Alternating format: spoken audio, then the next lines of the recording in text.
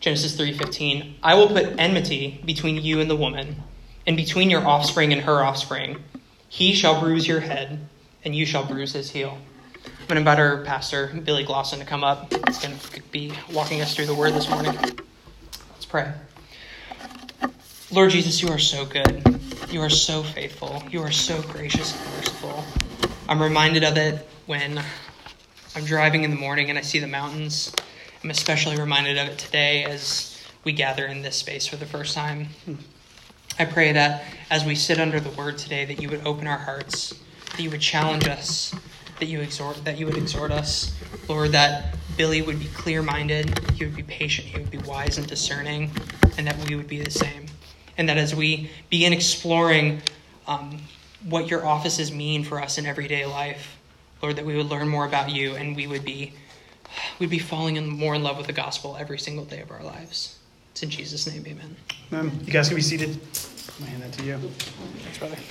Awesome. So, we are starting a new sermon series today on Sunday morning, which we're excited about. If you're like me and you have children, you understand why Sunday evening can be difficult. So, that being said, we are going to be taking the next several weeks to be walking through a series called Jesus, the Name Above Every Name, to look at the offices, the ministry, the life of Jesus. So I had a really proud parent moment the other night. We were tucking in our little girl, and she asked me if we could read more of the Chronicles of Narnia. And I looked at Hannah and I was like, I did it.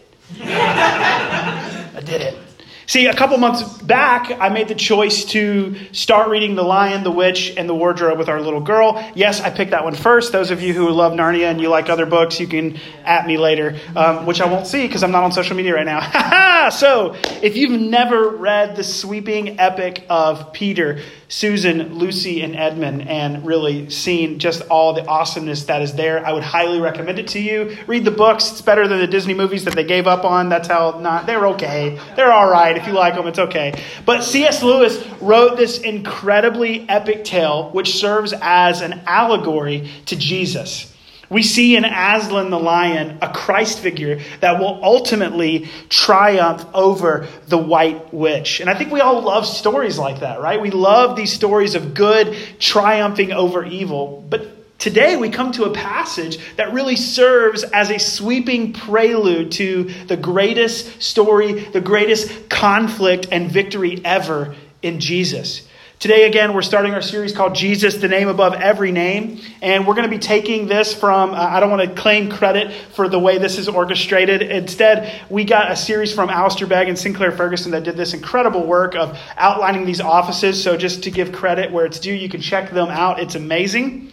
But we chose this specific sermon series. We chose to walk through Scripture and see different things that Christ has done for us because of the season we are in. So we are, as a church, globally in the first Sunday of Lent. And Lent is a season of reflection, a season of remembrance in the church, where specifically we recount the 40-day fast that Jesus undertook in the wilderness. We consider his sacrificial life because we want to reflect on Jesus, his goodness, his gloriousness. And oftentimes, many people choose to fast in various forms in this season, which leads up to Easter, where we celebrate. It's meant to be a season of self-examination where we seek the Lord. We ask him to shape us into the image of Jesus. And so we want to align our hearts with the life, with the sufferings of Jesus as we move closer and closer to Easter week. So during this time of reflection, we're going to look at Jesus. Again, Jesus has been given the name above all names. He's been given the highest seat of honor. He's been given the right to rule, the right to reign. And so often we are so busy. We have so many distractions in our world, and it takes us away from knowing the most important person that we could ever know. And we want to utilize this series to help us see and to meditate on who Jesus is, to meditate on his matchless character. And we're going to do this by looking at 7 key qualities of Jesus' identity and his ministry so that we can focus our gaze upon the King of Kings and understand just how great Jesus truly is. So today we're going to start at the beginning. We're going to just hop right into Genesis, and we're going to see that Jesus is the seed of the woman. So we go back to the garden first, and we look at our text again, and we see God speaks to the serpent in the Garden of Eden. And this is what he says after the serpent had just tempted Adam and Eve successfully. He says, I will put enmity between you and the woman, and between your offspring and her offspring. He shall bruise your head, and you shall bruise his heel. I think many of us know this story, right? We know the conflict. God had put Adam and Eve in the garden, in this beautiful, amazing garden. Every tree in the garden, man, it looks good. It looks like there's delicious fruit everywhere.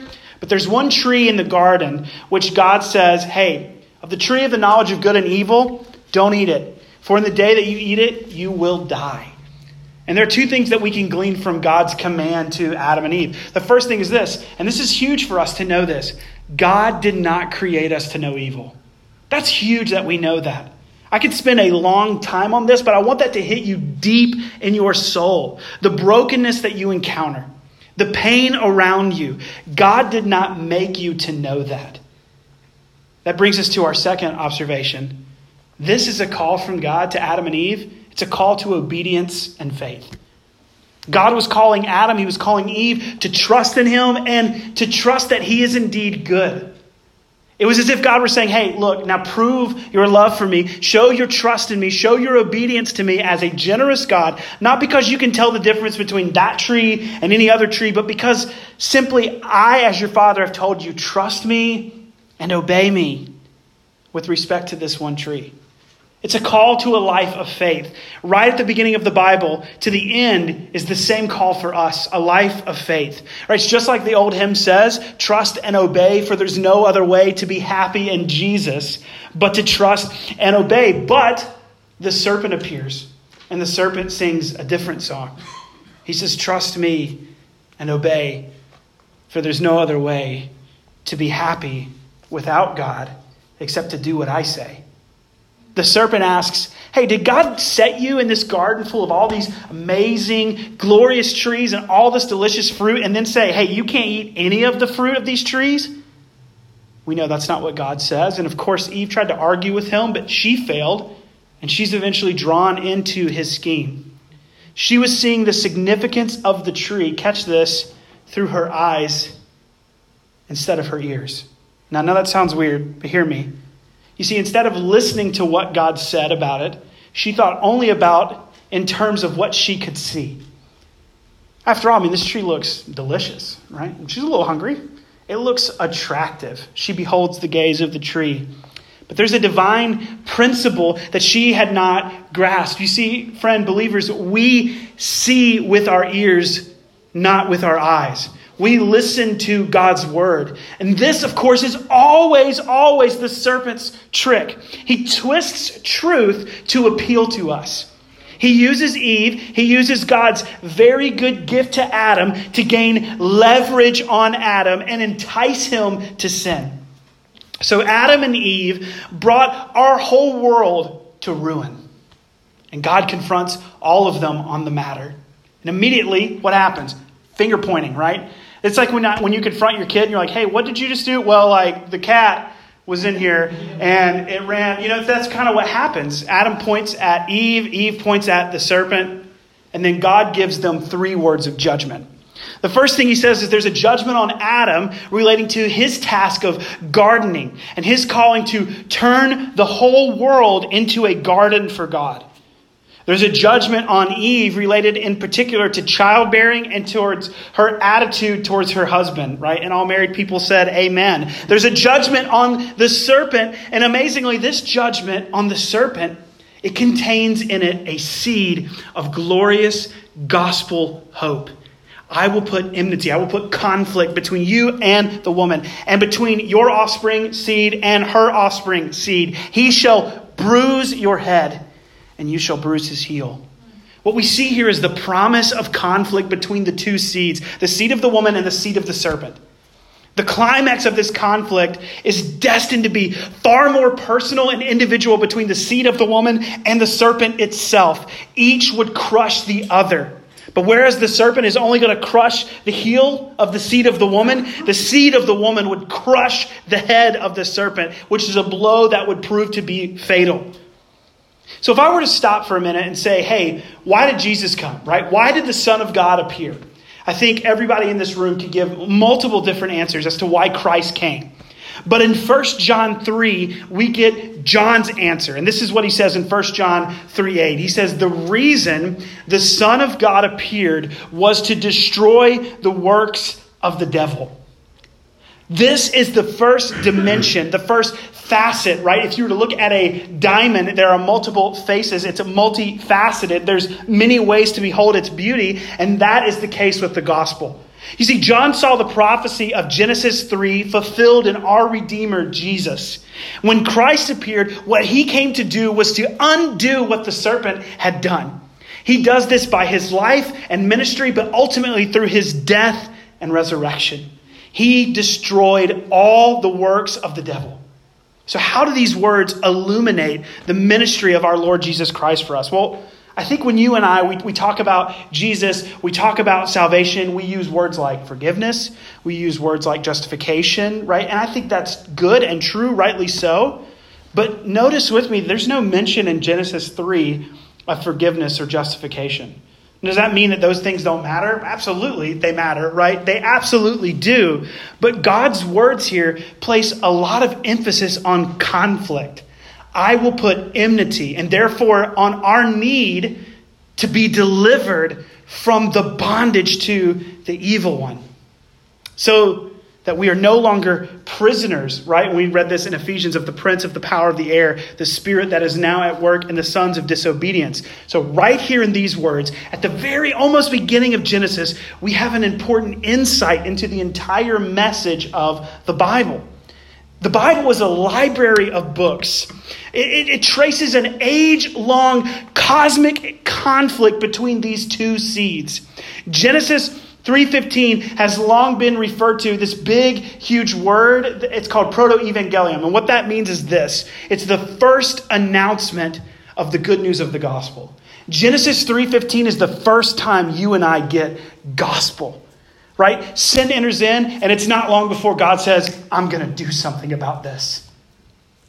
Here is where we see the earliest promise that Jesus is coming. It's a prophecy that this will be an extended conflict. There's conflict, there's enmity between the serpent and Eve, and there is enmity between these two family lines. And it will lead to a finale. The woman's offspring, her seed, will crush the head of the serpent. So we consider our enemy, right? Throughout Scripture, we see this conflict. And actually, we see it vividly expressed in the book of Revelation. If you look and you flip over to Revelation 12, you see a dramatic picture of this ages-long conflict where it reaches its ultimate climax. The writer John, he sees a great red dragon that devours humanity. This is the ancient serpent who is called the devil, Satan, the deceiver of the whole world. And he has spiritually devoured so many of us, so many human beings. The serpent of Eden has grown now into a large dragon. In fact, this apocalyptic vision of Revelation 12, it's almost like a movie version of Genesis 3:15. We get to watch this dramatic, high-def, full-color, special effect prophecy, this ongoing conflict between the seed of the woman and the seed of the serpent and its final outcome. Right? There's a reason we like action movies, right? There's a reason we like it when the good guy wins, because it's woven throughout our entire being. It's woven throughout the Scriptures that Jesus has come to put the devil to rest. He will win. This is the underlying plot line of the whole Bible. It's what brings us to see, second, that Jesus, he is the snake crusher. He's the snake crusher. We have to remember the conflict foretold in Genesis. When you and I, we read the Gospels, we've got to have that conflict in mind. Because there's this conflict with the enemy that's a major underlying theme throughout the entire life and ministry of Jesus. Its presence, it runs through every single page of Christ's story. In the Gospels, Matthew, Mark, Luke, and John, at the beginning of the New Testament, they are the story of Jesus' life. But they're also the story of Jesus' conflict with the seed of the serpent. And we see this, whether it's in the form of demons or in those who incite hostility against him, or in their efforts to wreck Jesus' own followers, his disciples, Peter, Judas. In the summary language of the aged John, right? He says in 1 John, he says, the reason the Son of God appeared was to destroy the works of the devil. So from the very beginning of the book, right, to the very end, from the Garden of Eden, turned into a desert because of sin, until in Revelation, at the very end in 21 and 22, when that desert is turned back into a garden, the whole of the Bible is a story of conflict. It was promised to last throughout the ages until Jesus came, and then in his ministry, it enters into a critical phase. And we see this all over the New Testament. Right? Paul writes to the Galatians, and he says in chapter 4 that when the time had fully come, God sent his Son. And he describes Jesus in two phrases that should cause us to stop. He says, born of a woman and born under the law. He's echoing Genesis 3:15. Throughout Scripture, okay, we see lineage traced through the male line. Whenever you see those long lists of names that make you go, yep, I'm going to flip over that in my Bible reading, right? Which don't. They're important. Get a commentary. It'll work through you. It'll be good. Usually you see that those names start with men. But God had said in Genesis 3:15, the seed of the woman will crush the head of the serpent. It's like Paul is saying to us, hey, look, this is important. Do you see that in the incarnation, in Jesus becoming a man, who the seed, who the one born of the woman actually is? It's Jesus. It's Jesus. You see, Jesus is the seed of the woman. Jesus is the snake crusher. The Gospels show us that in the ministry of Jesus, we see this promise of conflict come to a climatic point. Consider Jesus. Right? As I mentioned, it's Lent. And we remember this 40-day fast, which is crazy to think about. Most of us fast for a day and we're like, it's hard, right? Jesus does it for 40 days. And we see this temptation. We see the serpent appears to tempt Jesus. And here's what I think happens. I think sometimes you and I, we read this and we make a mistake. And we think that the main reason that this is there is to teach us about our temptation and how we should resist them. Now, look, that's absolutely true. We should look at the life and ministry of Jesus as kind of a call for us to see how we should live. We should see how Jesus withstood temptation, and it's a great example for us and how we should resist temptation. But the point is not to say Jesus was tempted and you are tempted just like him, so respond to temptation as he did. Okay, that would cheapen what's happening there. That would turn his temptation just into a mere example for us to emulate. No, we are told instead that the Holy Spirit led Jesus. Scripture says it drove him into the wilderness to be tempted. Jesus' temptations were not a series of just some unfortunate events that overtook him unexpectedly. They constitute this epic confrontation taking place within God's divine strategy. What we see here is Jesus. His work of conflict, victory, and salvation. He comes face to face with his enemy, with Satan. He appeared to God as what Scripture tells us later in Romans 5 specifically. He is the new man. He's the second Adam. And he's come to do what the old man, the first Adam, had failed to do. Jesus came to take possession of the world, to establish his kingdom. Jesus is going to repossess them in our name and for his Father's pleasure and glory. Satan will be crushed underfoot. Reminds me of the words of poetry from J.H. Newman. Listen to this. It says, "O loving wisdom of our God, when all was sin and shame, a second Adam came to the fight, and to the rescue came. O wisest love, that flesh and blood that did in Adam fail should strive afresh against the foe, should strive and should prevail." This is why Jesus experienced such overwhelming weakness and hunger, in contrast to Adam, who enjoyed the plenty of the garden. This is why he faced temptation in the wilderness, not like Adam, who was situated in a lovely and hospitable garden. This is why he was surrounded by wild animals, but not like Adam, who was surrounded by almost domesticated animals. You see, Jesus, the last Adam, had to conquer in the context of the chaos that the first Adam had brought into the world through his sin. So from the beginning of Jesus' ministry to his very end, here's what Jesus is doing. Jesus is marching against the power of darkness.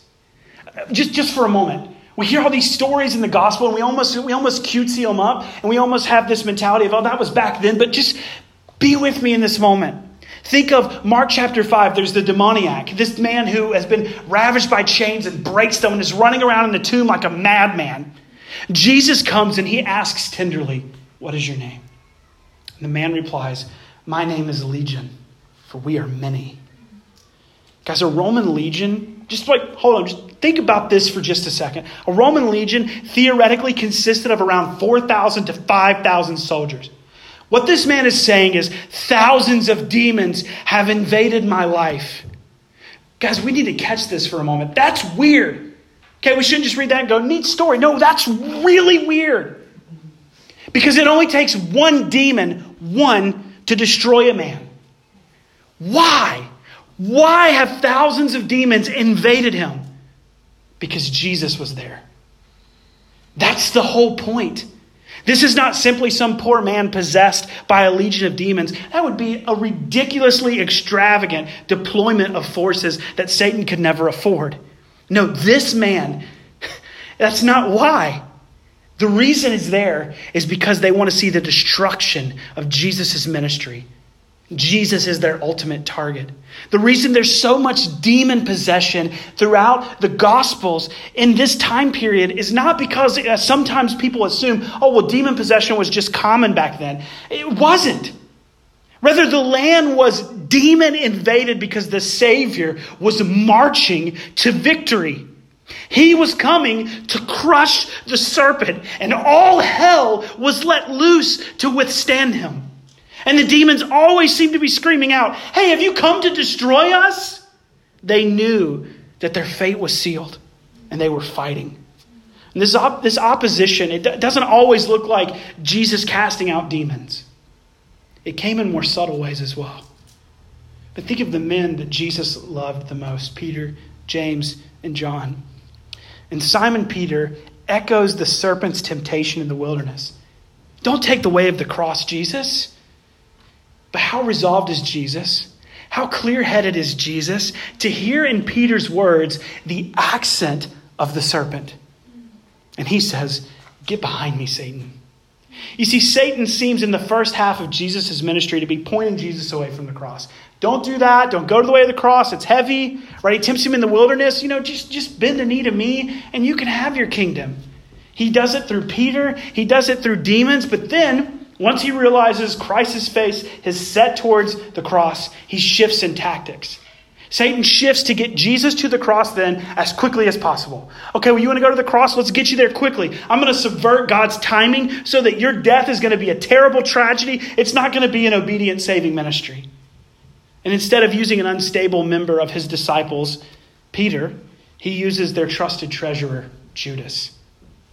You see, the disciples trusted Judas so implicitly. I think we need to, this should be weird as well. Like when you read again the upper room account, Jesus is there and he's talking to them and he's breaking bread and Judas leaves. And they just assume, Judas is going to go do mercy ministry. That's how much they trusted this guy. And where he had failed, the enemy had failed with Simon Peter, he is going to indwell Judas and he's going to bring Jesus' demise in the Garden of Gethsemane. He was going to use his power to crush Jesus' heel. But Jesus is about to crush his head. You see, where Adam conceded victory to Satan, Jesus always resisted him. Total obedience to his Father. It marks the whole course of Jesus' life. Now, here some 3 years later, Jesus is also brought to a tree. He too faces temptation. But in this case, the temptation was not to eat of its poisonous fruit. You see, the obedience of the last Adam failed. And now this new Adam is going to make all things new. See, the first Adam followed in the pathway on which his wife's senses had led her. He saw it. He smelled it. He tasted it. rather than hearing the word of God. But when the second man, the new man, comes, he was brought to the Calvary tree. He faces a reverse mirror image of the first man's temptation. There's nothing in the first tree that leads Adam instinctively to go, I don't want to eat that. No, everything about it draws him in. It's delicious looking. It's appetizing. And so it is that in the second tree, that there's nothing that would attract Jesus to it. It's repulsive fruit of God-forsakenness. It's an accursed tree. There's not a bone in Jesus' body, not an ounce of his flesh, not an affection in his soul that could ever be instinctively willing to experience this sense of abandonment by God. Everything in Jesus shrunk from that because he loved his Father. Jesus had to not want to eat the fruit of the tree with his whole being and yet be willing to eat it. He willed to be obedient when he did not want to be forsaken. And is it any wonder that Jesus prays, Abba, Father, take this cup from me? See the contrast between Adam and Jesus. I'll put it up on the screen here. There are two persons. There's Adam the first and Adam the last, Adam the second. There are two places. There's the forbidden tree, the knowledge of good and evil. And for Jesus, there's the accursed tree of the cross. There's two commands. Do not eat the fruit. Drink what is in the cup. There are two desires. Adam wants to eat it. Jesus does not want to drink this cup. But there are two actions. Adam the first disobeys God. But Adam the last, Jesus the Son of God, obeys. And there are two results Adam brings into our world: sickness, suffering, sin, death. But Jesus brings about life. Life. This is the reason that Paul says this in Philippians 2:8. And being found in human form, he humbled himself by becoming obedient to the point of death, even death on a cross. Jesus was willing to take the divine curse, although everything in him, every holy desire longed for and deserved divine blessing. He took our place. Who can fathom the mystery of his sense of desolation, of alienation from heaven's glory? He bore the curse, all for love's sake. In my place, condemned he stood, sealed my pardon with his blood. Hallelujah. What a Savior. It's here that we see Jesus' fulfillment brings us to our third point. He reveals the serpent's lie. Jesus reveals the serpent's lie. Paul describes our fall. He describes our fall in these terms. He says this in Romans 1, verse 25. Because they exchanged the truth about God for a lie and worshipped and served the creature rather than the Creator, who is blessed forever. Amen. So what was the lie? This surely, right? The serpent said to Eve, your God has set you. He set you in this garden. He's given you so many rich and attractive trees, so much luscious, delicious fruit. But what he's really saying is, I'm surrounding you with all these beautiful and delicious things, but you can't have any of them. Do you see the satanic innuendo here? Listen, God is cynical. He doesn't want the best for you. He doesn't give the best to you. He's toying with you for his own sick, malicious pleasure. He doesn't really love you. He despises you. Guys, the lie is simply this: God is not good. That's the lie that the serpent seeks to speak to our heart, that God is not good. The rest is history. Eve struggled with the temptation, but the poisonous thought was already injected into her now confused mind, into her affections, into her will.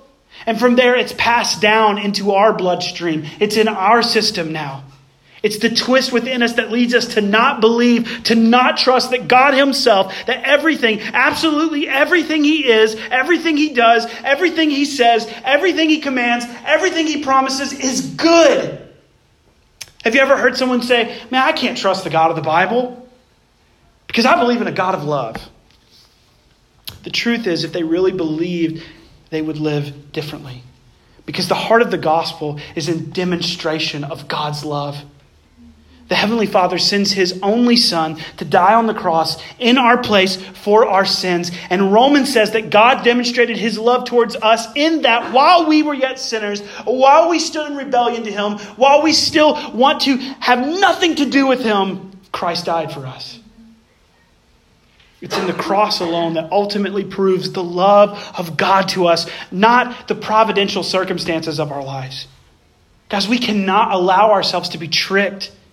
The serpent seeks to deceive. We cannot think that if things are going well with us, well, then we can be sure that God loves us. Our lives can often be dark. Our lives can be so painful. Things do not always go well for us. We have to, in those moments, look to the sacrifice of the cross, the demonstration God gave there of his love. That's the proof that you and I need. This is the truth you need to hear if the lie is to be dispelled. If Jesus has died for me, if Jesus Christ has died for you, then you can be sure that the Father, the Son, and the Holy Spirit will stop at absolutely nothing to do you good. Romans 8:32 says this: He who did not spare his own Son, but gave him up for us all, how will he not also with him graciously give us all things? Notice how Calvary-oriented, cross-focused, and Christ-centered the gospel is. But Calvary, with all its darkness, with its sense of abandonment, is a fuller revelation of God's grace. Because it's not only the high point of Jesus' obedience, right? He became obedient to the point of death, even death on the cross. It is also the high point of the Father's love for his Son. For this reason, the Father loves me, Jesus says in John 10, because I lay down my life. The moment Jesus cried out, my God, why have you forsaken me?" was the very moment that his Father, through his tears, was singing, "My Jesus, I love thee.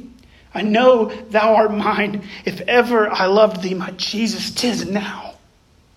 All of this took place in order to crush the serpent's head, to squeeze from his fangs that poisonous lie that still deadens our hearts, and to cause us to become fearful, doubting believers.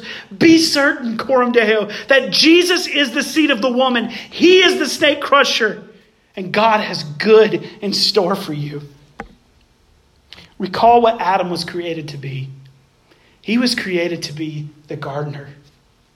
Everything God made was good, but everything in the world was not yet garden. God wanted Adam to exercise dominion by expanding this garden. Having given him a garden to begin with, God was saying, okay, Adam, here you go. I've given you a start. Adam, go and garden the whole earth for the glory of our Father. But he failed. He was created to make the dust fruitful, but instead he himself became dust. The Garden of Eden became the wilderness of the world. But do you remember how John's gospel recorded what happened on the morning of Jesus' resurrection? Right? The tomb is open, the stones rolled away. Jesus has walked out of the grave. He's risen. The women go to the tomb to prepare the body, to anoint the body. He was the beginning of the new creation. He's the firstborn of the dead. But Mary Magdalene doesn't recognize Jesus when Jesus comes to speak to her. Instead, she spoke to him. And the Gospels tell us she thought he was the gardener. Who else would he be at that time in the morning? Is he the gardener? Yes, he is the gardener. He is the second man, the last Adam, who is now beginning to restore the garden. Later that day, Jesus, he shows his disciples where the nails had pierced his hand and where the spear had been drawn into his side. The serpent indeed had his head crushed, but he had certainly crushed Jesus' heel. But now he's planning to turn that wilderness back into a garden. Soon he's going to send his disciples into the world with the good news of the victory. All authority on earth that was lost by Adam is now regained by Christ. The world is now being reclaimed for Jesus the conqueror. And in the closing scenes of the book of Revelation, John sees the new earth coming down from heaven. And what does it look like? A garden in which the tree of life stands. One day, all of this will come to pass. Amen. The seed has come, and his heel oozed blood from being crushed. But the serpent's head has been crushed in the process. Jesus reigns, and he has delivered us from the power of sin. And we will now be more than conquerors through him who loves us. The seed of the woman has become the snake crusher. So how have you and I believed the lie? How is that same lie working its way into your life? How are you believing on a daily basis? Man, God's not good. He doesn't want good for you.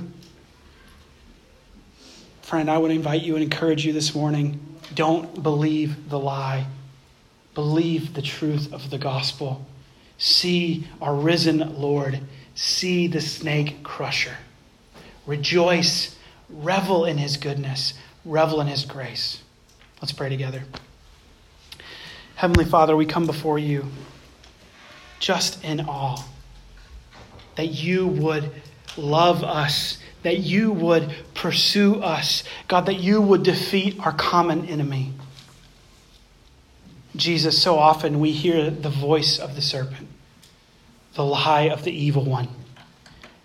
Our hearts are drawn away from you.